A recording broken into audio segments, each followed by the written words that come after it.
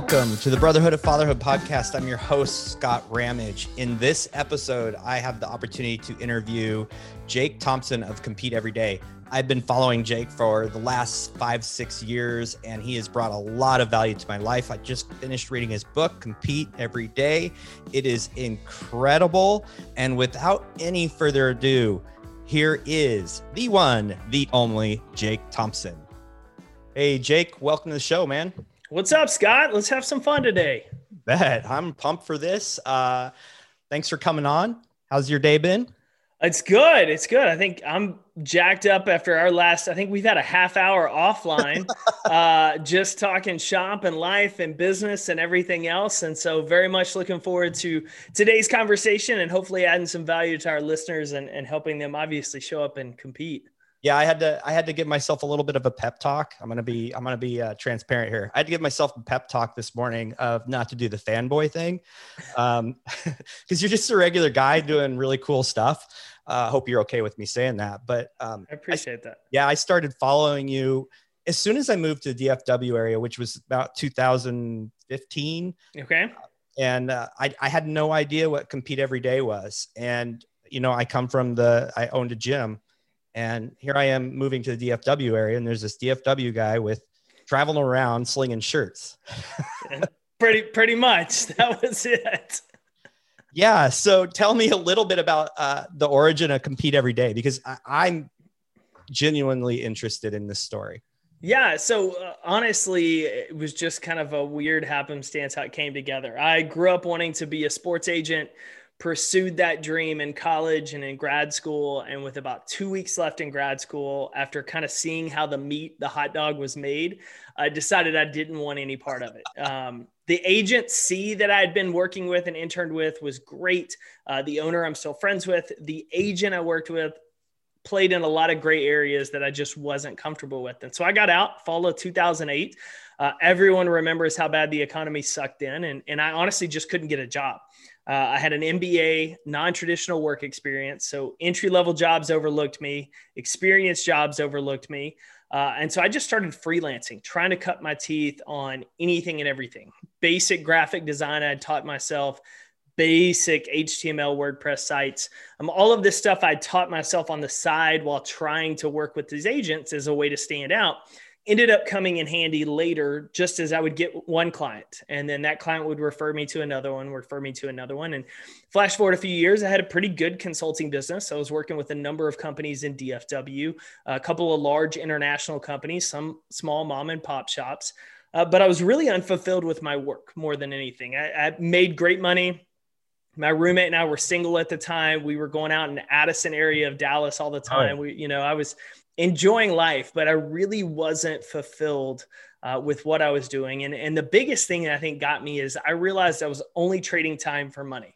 Mm-hmm. And at the end of the day, when I ran out of time in terms of life, like I just built this great sandcastle that was going to wash away.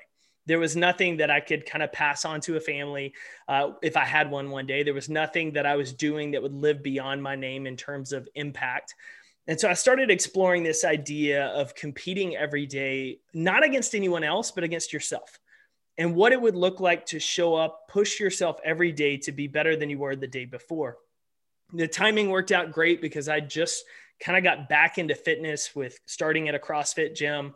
So I was in that mindset every day of trying to push myself. I was building a career in the same way. And so I started to look at those parallels.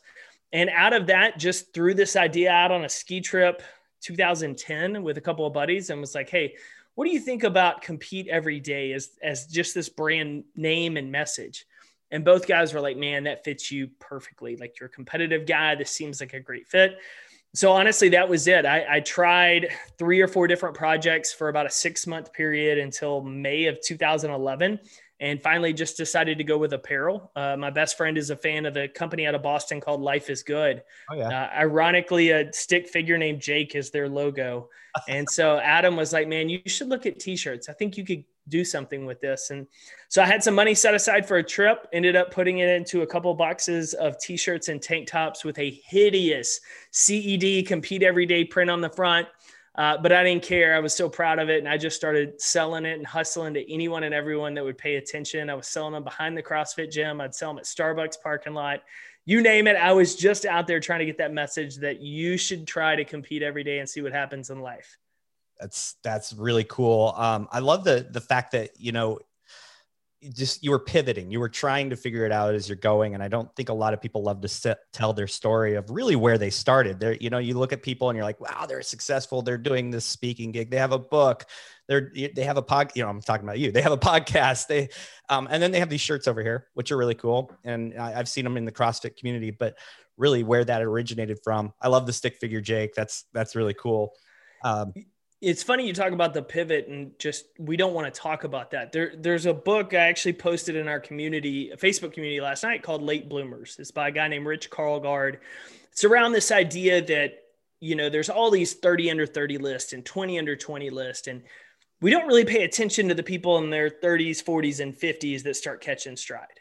But if you look at some of the most successful stories of entrepreneurs and people in America, like they were in their 40s, 50s, and 60s when they got going. And the whole book looks at how a lot of us that may be listening kind of feel lost, that we haven't caught our stride or figured out what we want to do. And we're in our 30s or 40s. Talk about how the last 10, 20, 30 years have actually helped us build a wide array of skill sets that can make us uber successful later. And so I shared that book and was kind of like, listen, I was late 20s. I had friends making a ton more money than I was. And here I am, late 20s, early 30s, getting in my truck every weekend, driving out to a CrossFit event, hoping to make some money and sell some t-shirts, coming home, doing it all over again the next week. And I'm living with a roommate and watching just all these other people that I knew doing so much better financially, so much farther along in their career.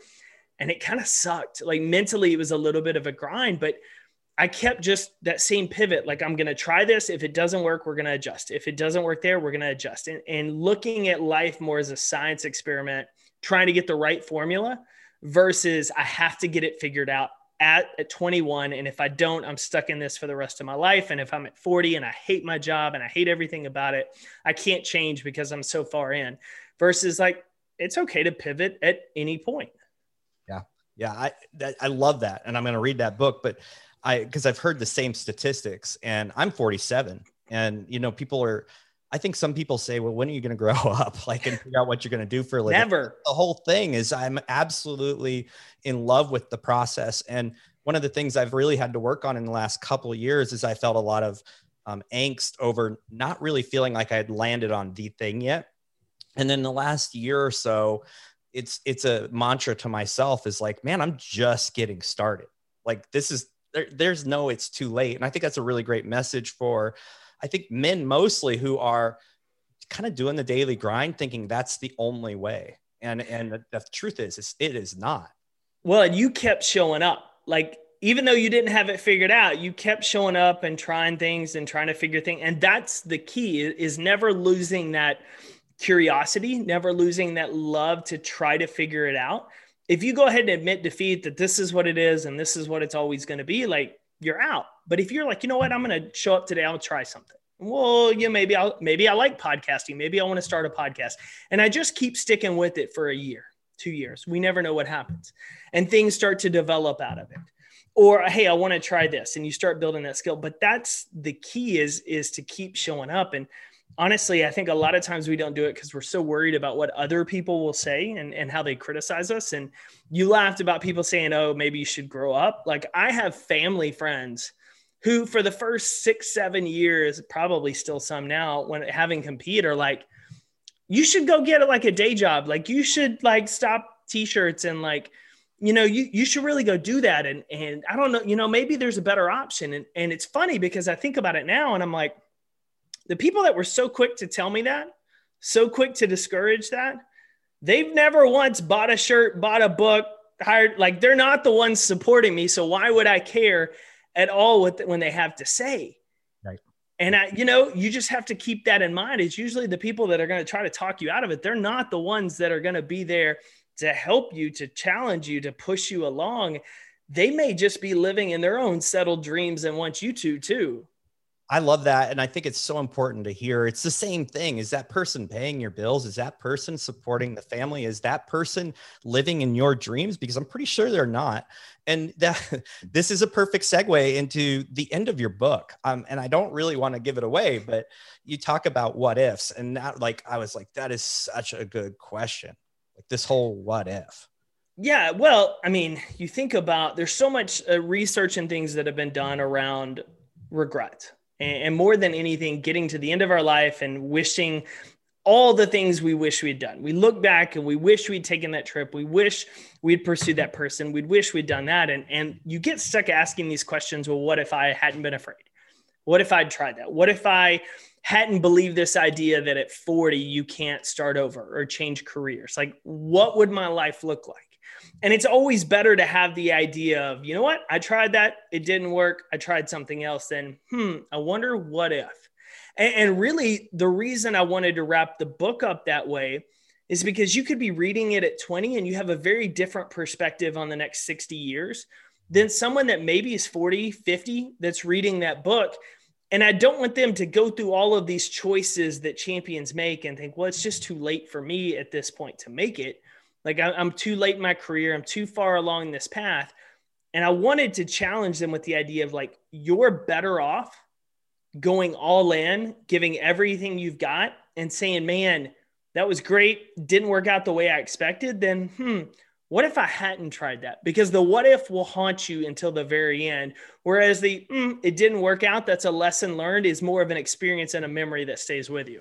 Yeah. And it's mostly what makes successful people grow is they have an idea or a dream or something and they chase it. And if they fail, all that does is pave a pathway to where they're going to end up, which is usually something great. You know, my businesses I've done in the past, some of them were awesome. The CrossFit gym was awesome. I sold it because I was moving.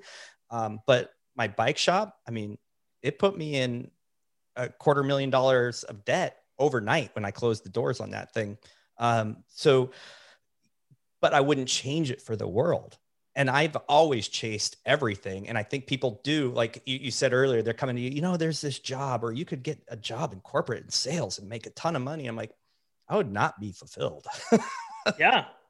And looking, I mean, the lessons you probably learned at the bike shop have been pivotal now in terms of how you operate. Just like I could look at like pursuing those couple years in the agency world as a waste, but I'm like, actually, I taught myself basic design, basic web, like that's played out years over end. I spent the first number of years with Compete, packing up, driving, working events, getting to know people, but that taught me the importance of communication and sales in person and how do we work people through a booth. And so all of these pieces, if we look at it with the right perspective, can be incredibly valuable assets and weapons now into doing what we want. It's only by looking back, not with regret, not with, man, that sucked, but with, okay, what did I learn there? And what can I use now to be better in this pursuit? Yeah. Now, here's an honest opinion from me to you. I don't even know if it's an opinion. It's something that I held in my brain for a while. I loved your shirts. I loved your design. I kind of, you know, before I knew that there was anything else outside of shirts, because I was just in the fitness world, but I actually was bothered by the name Compete Every Day. Like and I'm sure you've heard this before. I was like, well, that's all the time. Stupid. That's so stupid. I can't compete every day. I'm not like, I'll lose all the time. So let's dig into that. Let's get rid of that for everybody else, because I'm way past that now. I mean, I totally get it. So, well, I was about to say, you get the message now. Right. And really, it's funny how that message, and when I go speak, like this is the elephant in the room, the first thing we have to address, because there's the people that love to compete. And then there's the group that's like, not for me, don't like sports, don't care what you have to say. I'm not out here trying to beat anybody else. And the message really at its core is compete against your own best. Always be raising the bar, like be proud of the work you've done, but don't be satisfied to where you just become complacent. You become lazy. You stay within your comfort zone. Like, how are you going to focus on your race?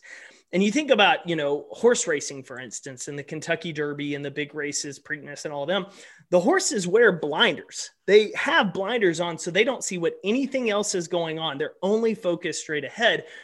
That's why they run their fastest, is because they're so intent on where they're going. And ultimately it's the same with us in life. It's so easy to get distracted on our cell phones, on social media, about what someone else is doing. But competing every day is literally, what are you doing today to show up and be better than you were the day before? How are you competing against those fears? How are you competing against complacency? How are you competing to build great habits? Because at the end of the day, the word compete is to strive to gain or win something. And the way I believe in it, look at it, is you're striving every day to reach your full potential, to find out what you were absolutely created to become and to pursue that. And most of us are going to fall short in that. But I would rather fall short just outside of reaching that potential than to be miles and miles and miles away from it because I never took action toward getting better. Yeah, that's incredible. And something just hit me is that, a lot of times when we go into something and we have a competitive mindset, we don't necessarily always have a great time competing. But victory is incredible, right? And so I love that because you're going into every day. It's not going to be a party. It's not going to, there is a lot of hard work involved in getting better every day. It's the 1% rule, or, you can unwrap it so many different ways. Well, and you come from the gym space. So a beautiful example of this is we both spent a great amount of time in the CrossFit space, is the CrossFit Open every year. It's their open tournament, open sectionals, where every gym around the country would participate in the same 5 workouts over a 5-week period.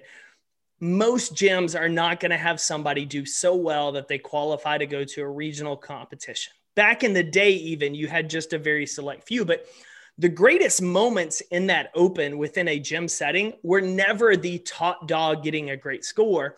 It was always that girl that had never been able to do pull-ups. And when that competitive fire got on and the music was going and her adrenaline, she got her first pull-up.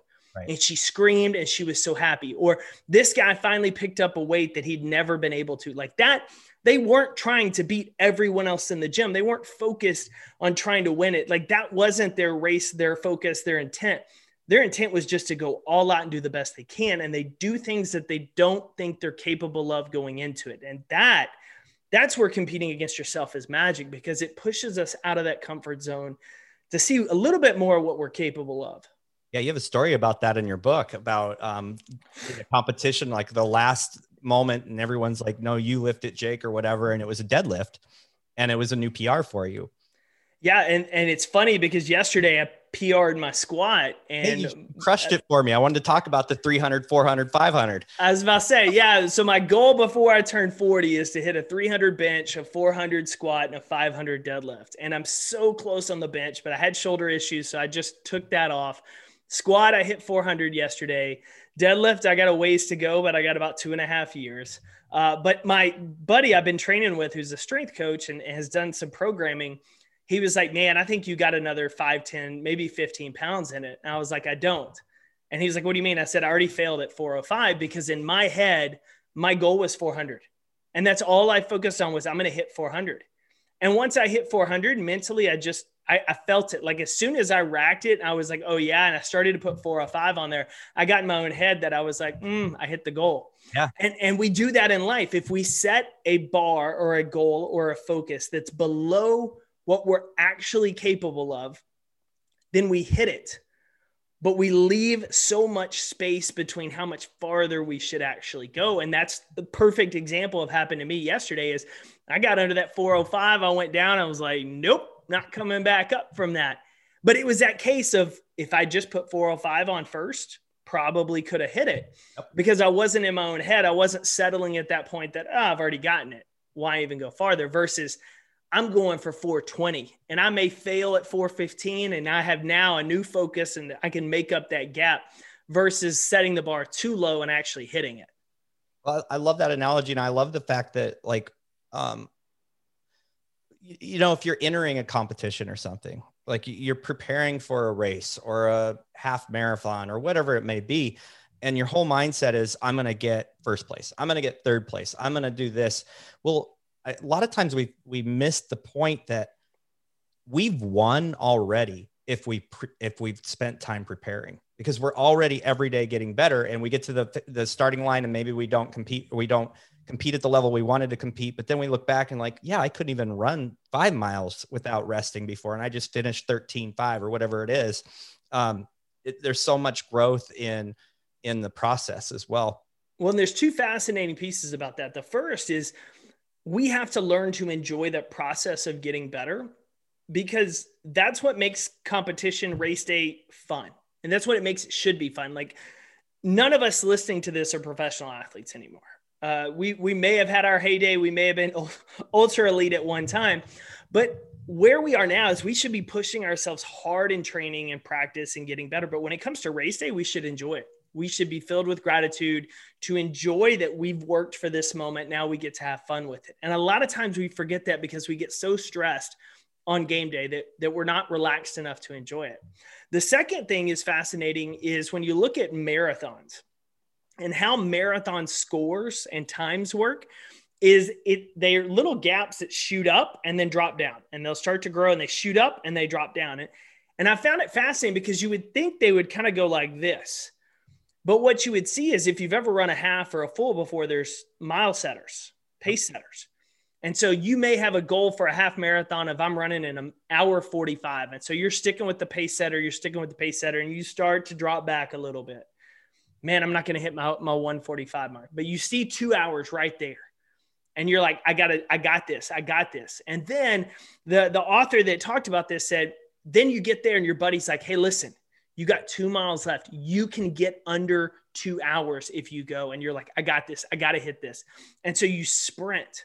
And that's what happens to every single person in that race. When they get to that last mile, they're looking at their clock and they're just going, because they're trying to get under that 2 hour mark, or under that 2:10 mark, or under that 2:15 mark, because suddenly they have a little more energy left in the tank to get up and go and enjoy what they've done. The hard work's already done. At this point, it's like, how much harder can I push myself?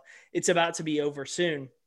And we don't ever put ourselves in those situations sometimes in life to just kind of push ourselves, to give ourselves a deadline, to something to train for, and then get after it. And I think that's crucial as men, as women, as leaders, that we constantly find ways to get out of our comfort zone, physically, mentally, because therein lies room for growth. And there's no question that we see the crossover between, if I'm willing to train and do work and get up and go work out when I'm not motivated, or run when I'm not motivated, then I'm going to learn to do the same thing in my work. When I'm not motivated to do this work, I'm going to do it.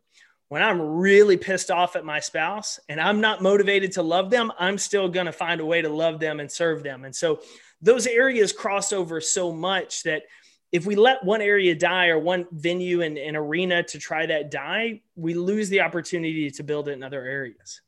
Yeah, it's all about being intentional in everything you do. Like, and intentionality takes work, and work takes effort, and all of those, they can't be always tied to your emotions. You know, You got to set little things in front of you. I think you're the one that talked about freeze tag, or playing tag with the person in front of you in that half marathon you ran, or the marathon. Yeah.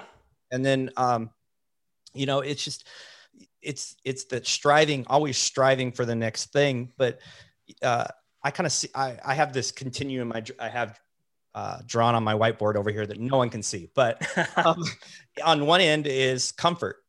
On the other end is abundance in relationships, abundance in money, abundance in your whatever, right? I mean, all these things. Well, it's at the absolute other end of comfort. So the further you move from comfort, the closer you get to abundance. It's a very easy equation, but the problem is comfort is comfortable. And so I think that's where compete every day is like, we're actually competing with ourselves just to take the next step in doing the hard things to get where we want to get. Yeah, there's an image that's been circulating recently on Instagram, and I wish I knew who started it, but it was the idea that being in debt is hard and following a budget is hard. Being overweight is difficult.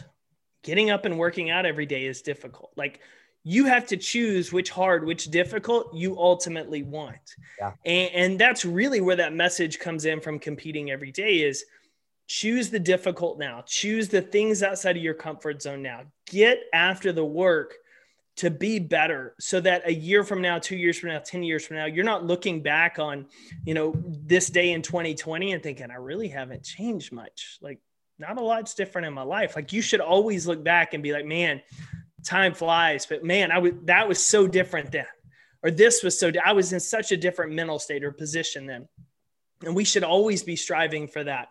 And so we have to learn to choose which hard we want.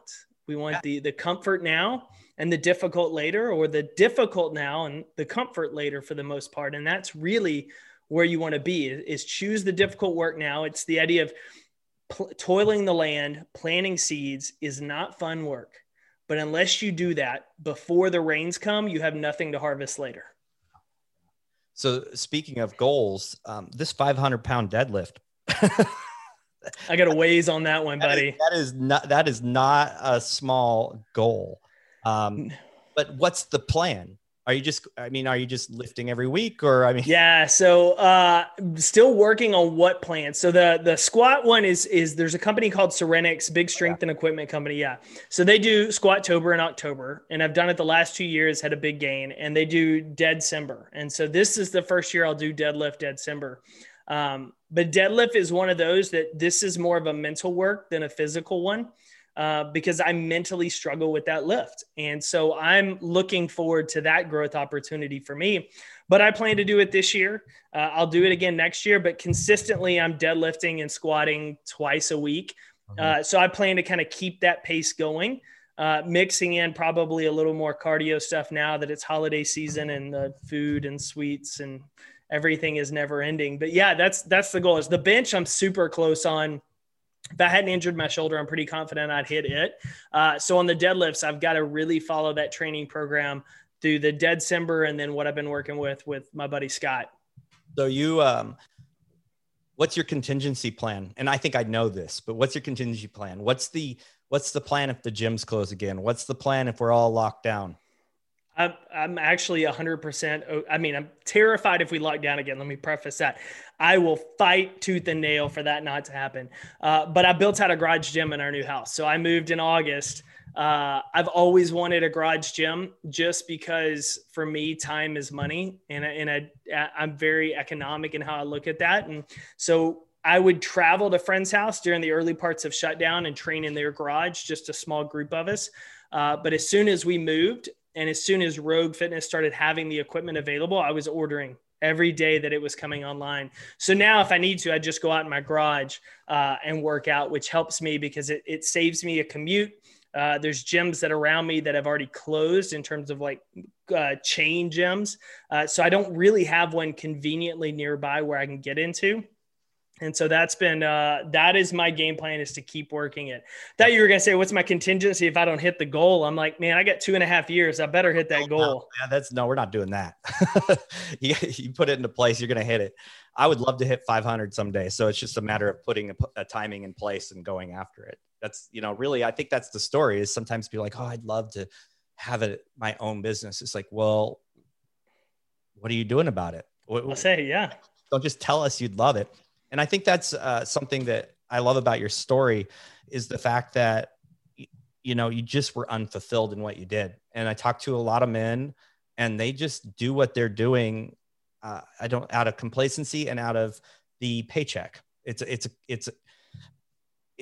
a known, like, I know it's coming. And to step outside of that is really fearful for them. What would you say to these men who have always had this dream of owning their own business? Yeah. So I think a lot of us get trapped in this idea that we've gotten to a certain income level, we've gotten to a certain status level, and for family or whatever reason, we can't make that sacrifice, or we don't believe we can make that sacrifice. But there's nothing stopping us from starting a side business. There's nothing stopping us from building a side hustle. And what you may find is the side hustle is exactly what you need to be able to get more value out of the full-time job. And the reason I say that is a lot of times it's okay having a job that meets a certain income level for you, but what are you doing that's going to fulfill you? Right. It doesn't mean sometimes you have to leave that job and go start your own. It could mean, hey, you just need to start a side business. You need to start doing a little bit of work here and there. And then you really have no excuse, because I'm not telling you to leave your day job and go pursue something else. I'm telling you, what are you doing between the hours of 5 p.m. and 9 a.m.? Where can you find 30 minutes a day, an hour late night? Where are you spending your times early Saturday morning or early Sunday morning building this side business? Then we have no excuses because we can find fulfillment in doing a little bit outside of it, just as we can inside. That's why I tell people you should be out experimenting, be curious, like volunteer at different organizations, try to learn new skills, figure out what you want to do, what you enjoy doing. So even if you can't leave your day job because of the financial commitment your family needs and all of those things, which are fantastic as a provider, what you need to do is find a creative outlets for you. And sometimes that is that side hustle. And eventually some businesses, you get to where your side hustle is making more money than your daytime job, then that's a great opportunity to leave. But if it doesn't, it still creates that creative outlet for you versus just Netflix or, going out to happy hour every day, whatever that is. Find those creative outlets to invest time that's going to help fulfill you and help you grow and constantly be challenged. And what you may learn is some of the skills and things you learn building the side hustle actually help you during your day job too. Absolutely. I agree with that 110%. Like everything within my being is just settling in and being okay with what you're doing. There's other ways to skin that cat than just quit everything and start your business. Yeah. So I taught for many years in middle school, and I've heard that you have gone to teams, probably mostly college teams and discussed, but you've done some teen stuff. Yep. High school, college. Yep. Yeah. So let's talk to parents right now. What's your message, your big message to parents? And you don't have to go through the whole thing, but the biggest message I would give parents is let your kids struggle. And I know, I know me not having kids, that's coming from someone that's not a parent. I don't know exactly what you're going through. I don't know what your household's like, but here's what I do know.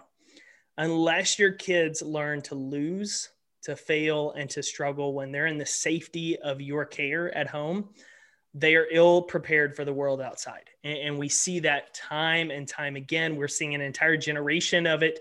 Forgive me if this is anybody on here, but like participation trophies have built a whole sense of entitlement from adults all the way down to kids.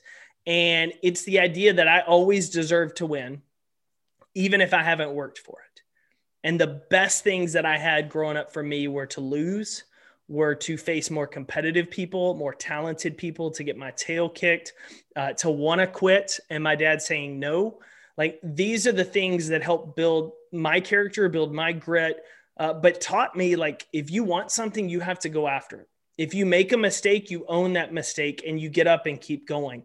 And when you're always taught that you're perfect and you're never given the opportunity to struggle with failure, you don't know how to face it as an adult. And it's just become an entire craze these days that wears me out more than anything else. And so parents, it's okay if your kid loses. It's okay if your kid gets benched. I'm not saying support an abusive coach, but if your kid plays sports and they get benched for having a bad game, it's not the coach's fault. We need to talk to the kids and say, okay, what are we going to learn and what can we do better next time? Right. We need to learn that the kid needs to address the coach. Coach, I messed up. What can I do to get better next week? The same things that we need to be doing as adults when we make a mistake at work, going to our boss. I made the mistake. I own that. What can I do to improve so next time I don't make that mistake? Versus it's someone else's fault. It's his fault. It's her fault. Let me point the finger everywhere else. And so that's the biggest thing. And I know, I talk to teams about a lot of like play by play and how do we win the next play and how do we show up and compete. But the one thing about competition that's true is you are not guaranteed to win. It's what I love about sports. It's not the most talented. It's not the richest team. It's the best team or player on that day. And great teams lose time and time again, and crappy teams sometimes find a way to win. But it's in those moments of dealing with failure that we figure out how to get better. Yeah. And that's the only way we grow and get better is by learning to lose and deal with it. We don't have to like it, but we need to learn how to handle it and manage it. And so, yeah, that's my rally cry to every parent. Put your kid in sports, even if you don't like sports, put them in those environments, let them learn, let them fail, protect them, but do so far enough away that they have to learn to overcome that failure. This is a relevant story, very related to that, because I'm 100% behind you on that concept. My son is in 7th grade and he plays football. And so, there's A team and B team. Yep. And so he's on the B team, but he plays he never comes off the field. I mean, it's like he is on defense and then he's on offense. He's getting the ball. He's making, key plays. And then half the team is quarantined. And last week he got moved up to the A team. And, he actually really just loves being on the B team. He gets played like just nonstop. He's having the time of his life. He gets up there and he's playing and he's a little disappointed. He's only playing offense. And my wife, who is a competitor, she loves every millisecond of competition. And she's like, so what do you think about being on A team? He's like, they are in a different league. I don't belong here right now. And for us, it's like, this is awesome, because what are we seeing? We're seeing so much more effort. He was just kind of on cruise control. And now he's like, I'm with the big guys. Like, these guys are rolling me over. I'm not getting the ball because I'll drop it. And I think it's just been an incredible experience of to move up to the next level. You really got to dig in, and everything needs to be earned. And I think that's going to help him in the off season, and how much more hungry he's going to be to work harder. Because if he'd stayed on B team and had crushed everybody, he could have been a little more content in the off season. Dude, he was content on the in season. And so then you put him at that next level and he's like, I got to work harder. I got to play harder. There's no plays off. And if you start to develop that mindset of like, I'm not taking plays off, I'm not going to get outworked, then when he builds that skill level up, he's going to be able to really play at that A team level. But I get it. Like, when I was in 8th grade, I was a third string quarterback on A team. And I was like, I want to go to B team. I want to play. I don't want to sit here. I don't want to rotate in with these guys. And over the course of the season, I just kept working the game, working the playbook. Finally, one of the quarterbacks kind of got moved off to a different position. So it was me and another guy for another year or two, and then eventually phased past him. But it was only that I can't go where it's easy. I've got to go where it's hard and learn to take my game to a new level. And we should be doing that as adults. We should be taking on bigger opportunities at work. We should be trying things new that we haven't done before. We should be taking chances and being vulnerable in that space so that we can get better. Yeah. And I think, this is a perfect transition to adults, because I talk to a lot of men in marriage and they're just like, my wife's not interested in me, and this is nagging me, and it's boring. And so you've been married, a couple of years now? How long? Just hit 5. So I'm 5.5. Okay. So 5 years. How does this relate? How does Compete Every Day work in your marriage? Just keep showing up. Keep showing up to do your best is the best from the brand message. The way I actually chatted with some people the other night on a Spartan call about it was the idea that we bring into relationships all the past. So maybe your spouse was in a bad mood yesterday and you're carrying that into today's interaction, even though it's a new day. And we talk about this concept at Compete with day one, and that every day should be day one. But honestly, every interaction should be day one. And if you treated your spouse today the way you did when you were dating, right, first started dating, it's a whole different ball game. Yeah. And so that's kind of how we have to approach it. Instead of carrying all this past, like we got in a fight last week, or I'm mad about this, like, how are we showing up today to be present? And when we mess up, how are we owning it and then working to be better? Because a lot of times we're disconnected because we're not, as men, intentionally trying to connect with her. We're not going above and beyond to learn how she needs to communicate with us. Even if we've been married 10 years talking to friends, like, we have to learn how we communicate very differently. But then we have to continue to remember that as we show up. It's not just about what we want and when we want, it's what do they want? And then what can we do to be a little bit different? Like, if our goal is to compete, to be better than yesterday, when was the last time you surprised your spouse with flowers? Just because, not anniversary, not anything else. $5 flowers at Kroger grocery store will go farther than $100 steak meal sometimes. Like, just what are the little things that you're like, if I'm going to raise my game, how can I raise my game? How can I be a little more present today? How can I make sure I'm more in tune with what she needs? How can I be more patient? Like all of those little questions that if we were to ask ourselves when we're going into the gym, how am I going to get stronger today? Well, I'm going to do this, this, and this. Okay. How are you going to be more present with your wife today? Well, I can do this, this, and this. Awesome. Do it. Execute. Where you fall short, do it better tomorrow. Like that's how that ties in. And that ties in with every relationship for us. But obviously the most important one that we have, we need to be showing up that way every day. Yeah. I like that you say, like, take it back to when you very, very first started dating, because that's what I say too, is like, what were you doing when you were pursuing her at the beginning? Like, think of the things, the ways that you were creative, the weird things you did, the way you went way above and beyond. John Cusack, speaker above your head. There you go. Play music. That's exactly what it takes. It takes that incredibly like creative. I mean, let's be honest. Guys are like, how can I have more sex with my wife? It's like, well, what are you doing to get to that point? Are you treating it like you were trying the very first time? Probably not. Guess what? That's what sealed the deal the first time. So why don't you get back to the basics, right? And I don't want to make, sexual relationship like the end goal, because it's not. You start over every single day, no matter what happens. But it is like you're competing. You are competing to be the best husband that you can be, to be the best dad, and all of it every day. Yeah. Yeah. So a few more questions. I'm curious how we went from shirts to speaking to a book. Very unplanned, but intentional path. So I started getting asked in 2015 to go speak to companies. A large hospital in Houston did a big event, included me as part of it. Schools and other organizations would reach out. Had no idea about the business of speaking, no idea about anything other than you have Tony Robbins and then John Maxwell and then, whatever. And as I started doing it, I really enjoyed it. And the first client that hired me, I remember showing up there. I had a backwards baseball cap at this corporate event, t-shirt on, and I'm just trying to tell my story, and I'm as nervous as I can be. And afterwards, Linda, to this day, I will always be in debt to her. And she walked up and kind of pulled me aside and said, "You need to do more of this. Like, you need to tell more of your story." That's awesome. And I was like, "Oh, okay, no big deal." 2015. Yeah. So flash forward a year, 2016. I got a book by a guy named Michael Port called Steal the Show. And Michael wrote a book years before called Book Yourself Solid. It's all about consulting business.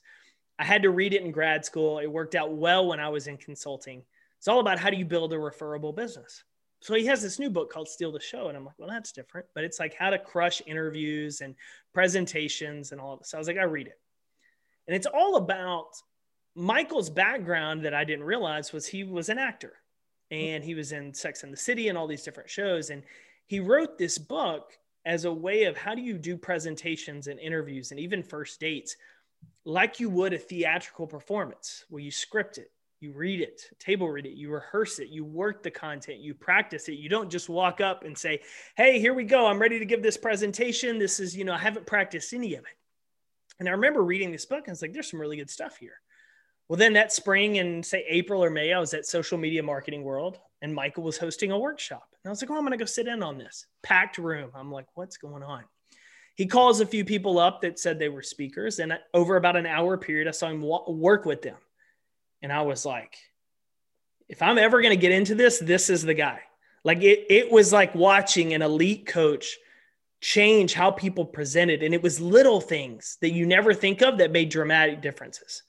So I was like, okay, this is the guy. So when's this conference? Okay. He's got a conference at the end of 2016. That's a pretty pricey conference. I'm going to do it. Screw it. I'm going to do it. So I go. And it's funny because it was Halloween Day, November 1st and November 2nd, 2016. And the reason I remember that is because I had a conference in Vegas I'd already committed to October 28th, 29th, 30th, and maybe the 1st or the 30th. And so to get from Vegas to Florida, I had to take a red eye. And as I'm getting ready to get on the plane to go to Florida that night, I get an email from a Compete Everyday customer who wanted me to keynote her state public relations conference. Now, I've not been promoting speaking. I've done it a little bit. I've done a little bit of content, but I get this email. I was like, okay, something's up. So I get to the conference. I go through the conference. I take notes. And as I'm at this conference, I see big name speakers, authors who are best-selling, New York Times best-selling authors. They're in the audience with me. And I just see them taking notes. And that's my clue of like, if these guys at the top of their game are taking notes, then these people know what they're doing. Mm-hmm. And so when I saw that, I said, whatever it takes, I need to work with these people. And like most conferences do at the end, they do an invitation to this elite program. And it was not a cheap investment. And coming out of 2016, which was our best financial year to date at Compete, I said, I'm gambling. This is what we're doing. I said, I don't know if this is the full way we need to go, but I said, everyone on my team for the last year and a half has said, our brand advantage is not our products. Our brand advantage is our message and how you tell it. You need to tell it more. And they hammered me on that. And I would do a little bit of video and stuff. And I talked about the book, but they were like, you need to do it more. So when I saw it, I said, I'm going to make this investment because it scares the crap out of me how much money I'm putting into this, but it's going to hold my feet to the fire to do the work. And so at that point, that was November, I spent 5 to 6 days, December, January, February, and March in Philadelphia training all day with these guys. And there were about 25 of us together in this grad class is what they called their program, grad school. And we did it morning till late afternoon, every day training. Finished their conference. And as it is, I'm learning bits and pieces of the business. And I'm like, I want to do this. And there were some things kind of said throughout the process that gave me the confidence that this was a path I could pursue. And so I was like, I'm in. I don't know what to do with it. I don't know anything about the business, but this is where I want to go. So I started telling people this is what I'm doing. And have a buddy in Nashville that teaches the business of speaking. So called him, say, hey, I want in your course. I want to learn how to do the business side. So I went through his course, started applying it, using it, and then just started getting on stages. And honestly, it's felt natural more than ever. And I say that I thought t-shirts were it. And sometimes we get going down a path and we pivot and realize there's something else. And my mom laughed about a year ago because she said, I want you to know, like when you were like high school, middle school, high school, your youth pastor at church said you were going to be a pastor one day. And I laughed. I was like, you don't know what I'm doing on the weekends, Mom. I'm not a youth pastor. But I laughed because he saw elements that I'm now getting to use. And that's kind of how it happened. And honestly, the book, I'd always had the book out there that I wanted to write a book, but it wasn't until 2019, late 2018, early 2019, I started losing speaking opportunities to people I was confident I was better on stage and better at delivering a message, but they had a book. And the meeting planner told me point blank, we love your content. We think you're great, but this person has a book. And I said, okay, I'll see you next year. And so I got to work on it. And so worked on it last year, got it done, went through all the edits on it, which was a beating, and then got to roll it out this year in the middle of a pandemic. And it's been awesome. It's generated some more opportunities. I've got 4 other books outlined, starting book number 2 this year. But I have all these different content and ideas because the way I look at it is my mission is to help people learn how to compete every day. At the end of the day, if you want to build a winning mindset, I want to help you do that. It's not about me getting the credit. It's about you having a winning mindset to go after the career, the life you want more than anything. I can tell a little bit of that story with a t-shirt. Some t-shirts I wear, like this one says, like, be addicted to bettering yourself. Like I can paint pieces of it and I can create video content around it that helps, but that's it. Speaking, I can create questions in your mind that make you pursue more. Book, I can take you down that road a little bit deeper and give you action tools on how to run with it. And so the podcast is the same way. It's all part of that same ecosystem now that just says, how can we help you build that winning mindset? I'm not a sports psychologist, so I get them on all the time to learn from them. I don't have a PhD, so I read like a madman to see what can I learn? How can I relate it to? What are the stories that I have that I can connect those dots? I don't have these high credentials that a lot of people do, but I'm passionate about helping people because I know how many opportunities I missed out on between 16 and really 30 because I failed to see certain things, because I failed to look at things a specific way. And the last thing I want is somebody else to have that same position, whether they're 18 or whether they're 55. And so, yeah, that's really how those dots connected. The book was a necessity to get to a different place speaking, and more obviously going to be required to keep raising it. But yeah, it was just, how can I give this message better? How can I help better? This is what I need to do. Cool. Let's do it. Yeah. Yeah. It's a great book. And the only hesitancy I had was, well, it's going to be all about sports and sports analogies. But the thing that I realized was, which I don't have a problem with sports, but you just have this preconceived notion. Yeah. Right. Well, yeah, sure. There's a lot of athlete and sport stories, because those stories are so relative in getting better in everything that we do. So that's my encouragement to anybody who's listening to this, is like, don't get those ideas in your head. You get this book. I actually did the audiobook because I do audiobooks and I do reading, and that it was awesome. It was your voice. I'm like, okay, that's cool. I always like the author's voice. It's a personal favorite of mine.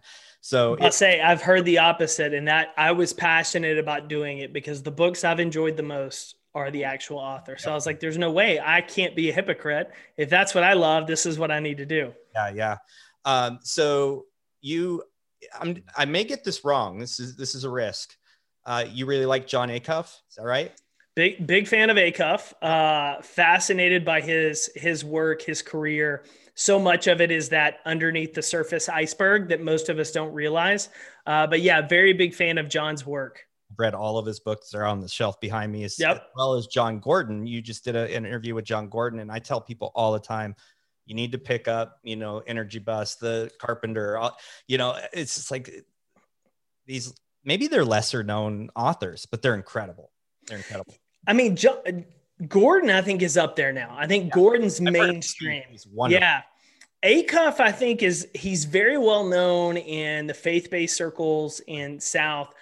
I think he's on that. I think his new book is going to put him over the edge in terms of really mainstream. And he already does a ton of speaking and content, but he's great. And his first book, Start, Punch Fear in the Face, was the audiobook I heard, which I was like, I'm in. I love this guy. I love his mentality. Yeah. Gordon, I actually told John this, like, his business model is one that really gave me inspiration when I was pivoting and tweaking Compete, is like, I really like elements of what he's done and how he's done it. And so I'm watching him from a learning perspective of like, oh, I really like how you laid this out, and what can we learn from you? And Acuff's got a very different model. So what can I learn from you? And you just find these different stories and elements, and you try it and you're like, oh, that's not really for me. So let me try something else. But yeah, I try to find those guys inspiration, because I mean, Gordon does a book a year, and it's fascinating. And his style, though, fascinates me because, and I've got to correct myself, because I initially would read his books and say, I can't write like this. I can't write the fable format. That's just not my natural style. But as I'm currently reading World's Greatest Salesman by Og Mandino, same format. It's fable style with affirmations built in. I'm challenging myself to say, could I even just take an excerpt of this and create something that we could put on a poster or shirt? And so I'm challenging myself to get out of my normal box of how I write and say, can I write something a little bit different? Because I think those are incredibly popular, the way Gordon's made them mainstream, and Joshua Metcalf and some other guys that have picked up a lot of momentum in those books. So I think reading and them have been huge in just development, and more than anything, inspiration. It's not, man, it'd be so nice to be John Gordon. It's, man, look what John Gordon's done. And then you hear about his story, about how he had some failed restaurant ventures, and you get to know a little bit more, and you're like, man, this guy's got a story. Cool. What story can I make? The real deal. It really is the real deal. And I think that's where we need to, really spend our time studying these people that are willing to share those stories like you are. And kind of to close this out, your texts, I signed up for a text from you. Those are incredible.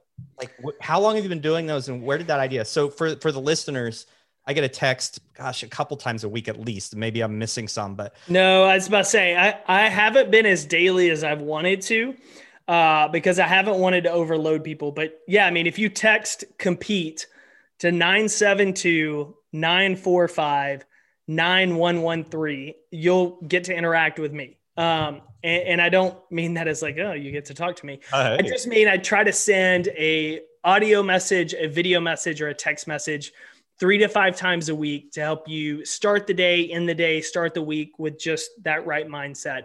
And honestly, it's pretty new. Like it's a service. It's not a cheap service. No, I can't imagine. I'm paying a little bit more than I normally would, but I felt it was important right now for a couple of reasons. One, the more time I'm on social media, the more I hate it.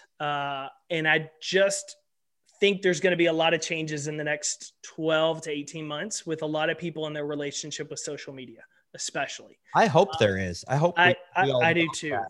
And so that's a big piece. Like I have a problem just getting on.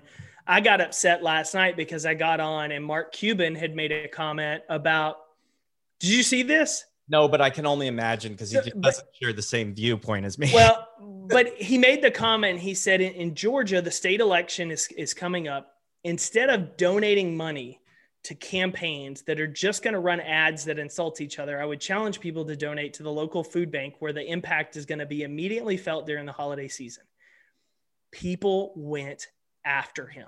What? They're like, oh, you're a billionaire. You should just donate all your money because you can feed the state twice over. Like it was all of this stuff. I thought he was going to close everything down. No. And I got really upset at how people responded to him. And I was like, oh, this goes back to the entitlement. And I just kind of had to get offline. But I noticed, I was like, these things are setting me off. And I know some of the accounts are real and a lot of the accounts are fake. But I was like, I just don't like this venue. And so I actually spent 8 hours over the last handful of days cleaning out my Twitter. And what I did was unfollowed, and I'm still in the process, unfollowing a ton, muting a ton of accounts, and then putting everything else on list. Do I want to read about mental performance and leadership? Cool. It's just a list. Do I need to follow my Panthers on Sunday? Yep. There's my one list. And so now when I go on, I control it more. Yeah. But I know other people need to be doing the same or they're getting off. And so one, with social media changing and everyone's relationships changing, I want to find a way to communicate with you where I can still be that chief encouragement officer. And the second thing is as people kind of honestly deal with COVID, and if we have to go on another shutdown or certain areas are already doing curfews, I want people to know they're not alone. Yeah. And so if they just sign up, like, yeah, I'm going to send you early access to a Black Friday collection, but you're going to get one of those out of 25 text messages that are like, hey, here's a good way to start your week, or here's this. And so that's why I started. And so that's why I'm willing to make that investment every month, knowing that it's not a massive chain list yet. People will ask me questions on here and I'll just respond like, well, give me more context, or here's my X, Y, and Z thoughts. But it's the same I do with emails. Like I want to be somewhat available to individuals to help them because I've taken the name of Chief Encouragement Officer. And so that's just another way I can do it without you having to be in our Facebook group or online to keep that going. Yeah. And I think it's incredible. I have a love-hate relationship with social media, absolute love-hate relationship with social media. But when I heard the text thing, I'm like, I got on the phone and called up my business partner and said, this is where it's at. We need to have a text list and be sending people encouraging updates that keep their nose out of the stuff that's going to discourage them. And so I just wanted to tell you that the investment has been already, hey, you invested in me. I love it. It's incredible. The messages, you can open them when you want. You know, there's a link to a video or even audio. I think today's was audio. Yep. So insanely cool. So I just want to kind of commend you on taking the step on that.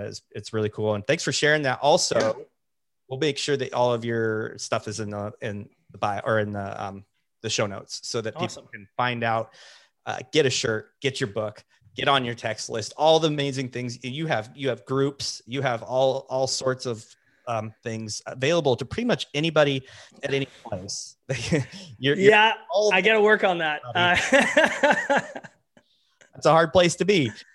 Yeah, it is. You know, but I think that's all of us as parents, as leaders. We want to be accessible. We want to help, but at some point, like we kind of have to know when we have to set those boundaries so that we can recharge to be at our best. Right. And that's really where the text came from. And a lot of it is I reevaluate how much content I'm creating right now. I want to do it in a little more personal way.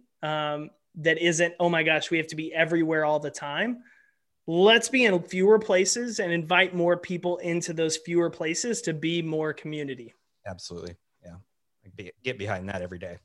Well, Jake, thank you so much for sharing your story. It's incredible. I've been having a blast watching it for the last 5 years, and I look forward to 20 more years plus. So thanks a lot. Cheers to that, man. Thank you so much. You've seen quite a bit of the twists and turns, and anybody listening, if you hear this conversation, if anything we talked about struck a question, if you're curious about anything that we've mentioned or need me to go in greater detail, you can always, obviously you can shoot us on the text, but shoot me an email to jake@competeeveryday.com. I'm more than happy to answer any of them.